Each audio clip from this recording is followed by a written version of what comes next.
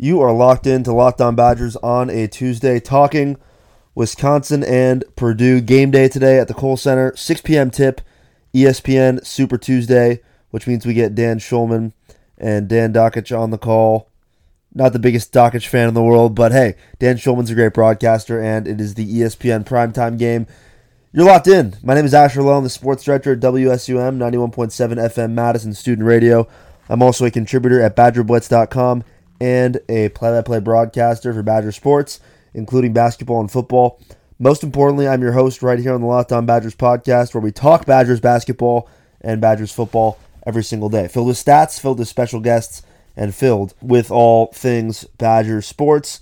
Make sure you listen and follow for free to the podcast on Google Podcasts, and you can, of course, play Locked On Badgers on your smart speakers by saying play podcast Locked On Badgers. Also, leave us a review on iTunes. If you listen on Apple Music / iTunes, it's called Apple Music now.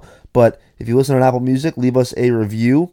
Also, you can follow us on Twitter at Locked On Badgers and follow me on Twitter at ALOW_33. I'm always talking Badger sports on Twitter on both of those platforms, and you can get links to every single episode when it's released that day on Twitter at Locked On Badgers. So make sure you follow us there.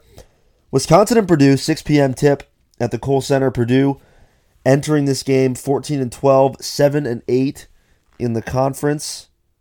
Wisconsin entering at 8-6 in the conference, 15-10 overall. And of course, Purdue absolutely handed it to Wisconsin the first time these two teams met at Mackey Arena, a place that not many teams have found a way to win this year, but Wisconsin, that's been a place where, let's just say, there's no building that Wisconsin basketball would rather play in statistically, or would rather play in less, I should say, than Mackey Arena. That is a house of horrors for Wisconsin, always has been, and it was again this year in a 70-51 lopsided loss against Purdue.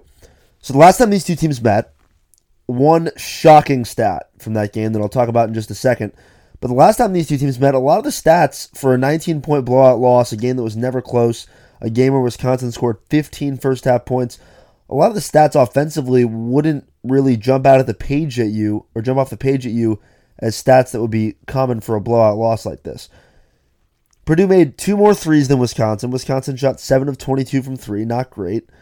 Purdue shot 9 of 19 from 3. It's not, but once again, you don't have a massive difference there in terms of three-point shooting. Overall field goal percentage, very, very, very similar for these two teams. So the shooting, extremely similar. The one stat that just absolutely jumps off the page at you, and I mean, it's wild. I don't think Wisconsin has had a differential like this in this category in a game all year, and that is rebounding. And boy, Purdue's big, no doubt about it. Travion Williams is their best player. He's a big man. Matt Harms is 7'3". Of course, he plays significant minutes for this team, averages 5 rebounds a game. Williams averages over 7 rebounds a game. Purdue out-rebounded Wisconsin 42-16. Wisconsin total had 16 rebounds. Purdue had 16 offensive rebounds. That is staggering. You are never going to win a basketball game like that. There is not a single time you'll win a basketball game when you're out-rebounded by 26. And your opponent has, as a result, 14 more shot attempts, which is what Purdue had. When you have 14 more shot attempts than your opponent, you got to play unbelievably efficient offense if you want to win with 14 less shots. You're not going to win with 14 less shots. It won't happen. And 16-2 in the offensive rebounding category, Purdue dominated Wisconsin on the glass. We'll see if that changes. I think Micah Potter starts. And we saw Micah Potter start against Ohio State. We saw him not start against Nebraska, which didn't surprise me completely, because the thing is, it's been all about matchups. And against Ohio State, a big team, Micah Potter starts. Against Nebraska, a team that plays quicker, a team that, really relies on quick hitters offensively. Micah Potter doesn't start.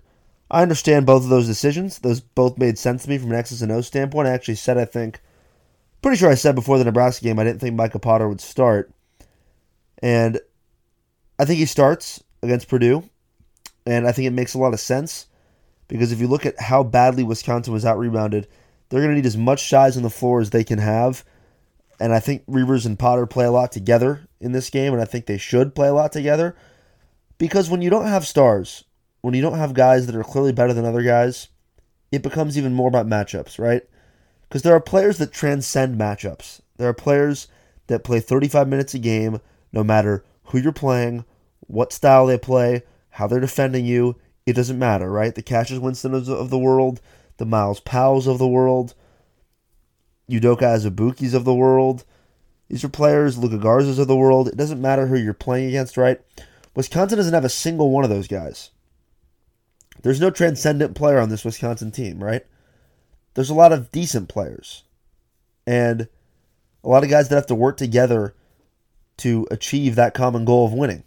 And with that comes inconsistent minutes, right? Scattered minutes based on who's hot, who's not, based on matchups.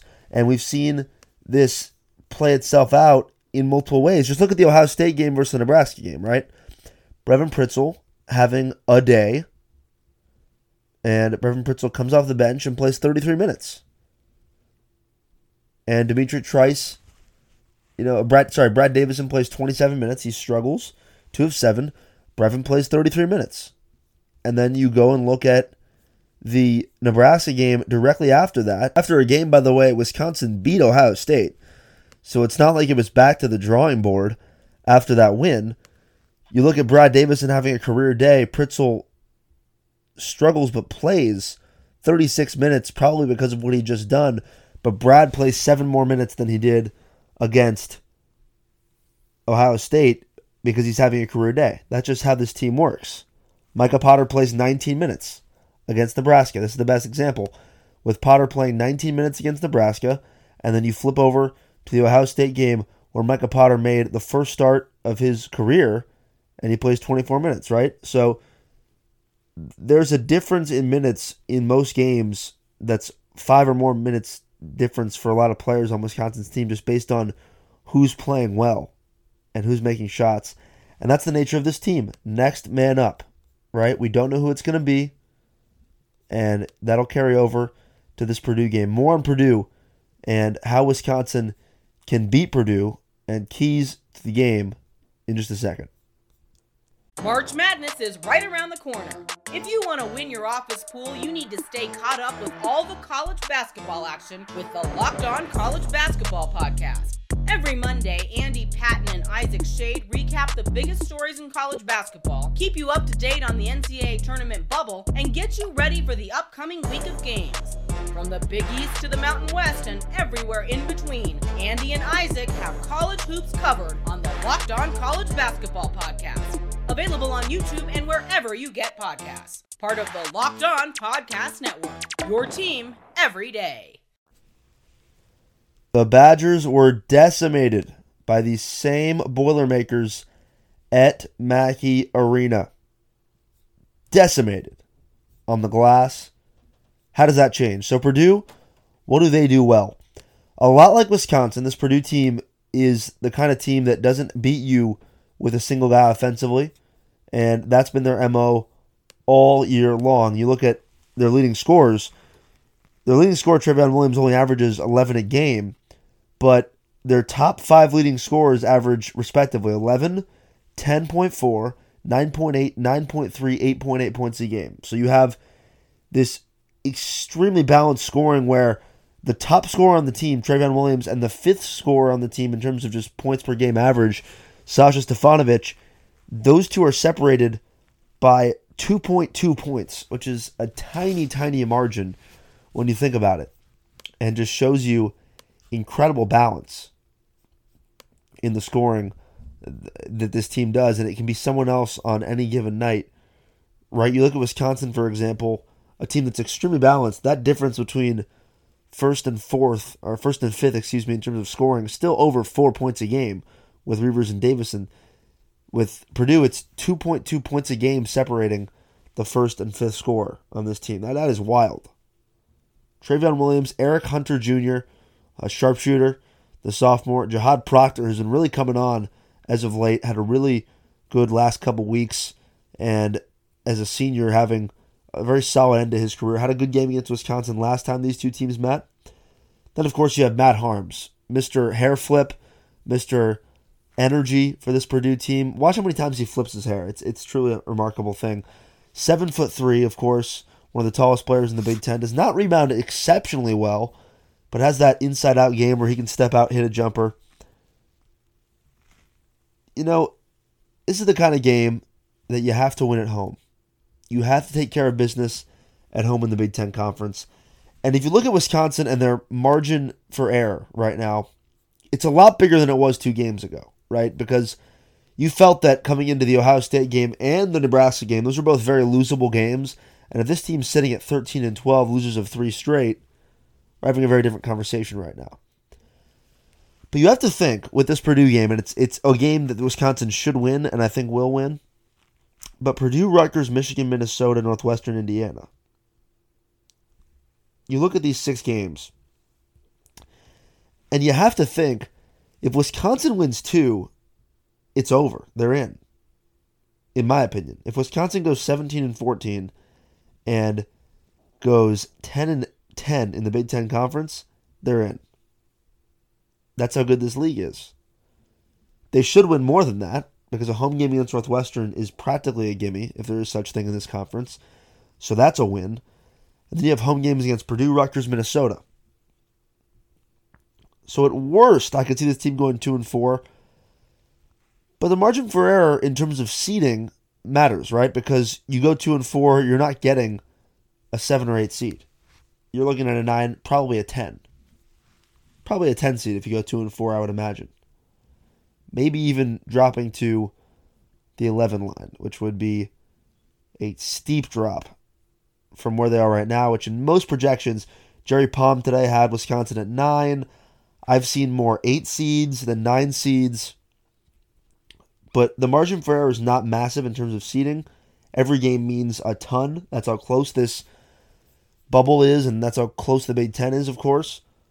But for Wisconsin to win this game, they need Nate Reuvers and Micah Potter to rebound like bigs, right? They need massive rebounding numbers from Reuvers and Potter, and they need that to carry over to a big win, because plus 26 on the glass, that's something you take personally, right? That is about effort and energy in a lot of ways, and Wisconsin gave up in that game at Mackey in the first half. They scored 15 first half points. They threw the towel in, right? It's an energy, effort, respect thing when you get out-rebounded by 26. And Wisconsin needs to right the ship in that category. That's the key. That is the key to the game.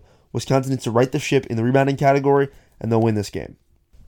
Coach Gard was actually asked about the rebounding numbers today at a press conference, and I quote, 42-16 has been talked about quite a bit the last few days, end quote. That's what Greg Gard said on Monday.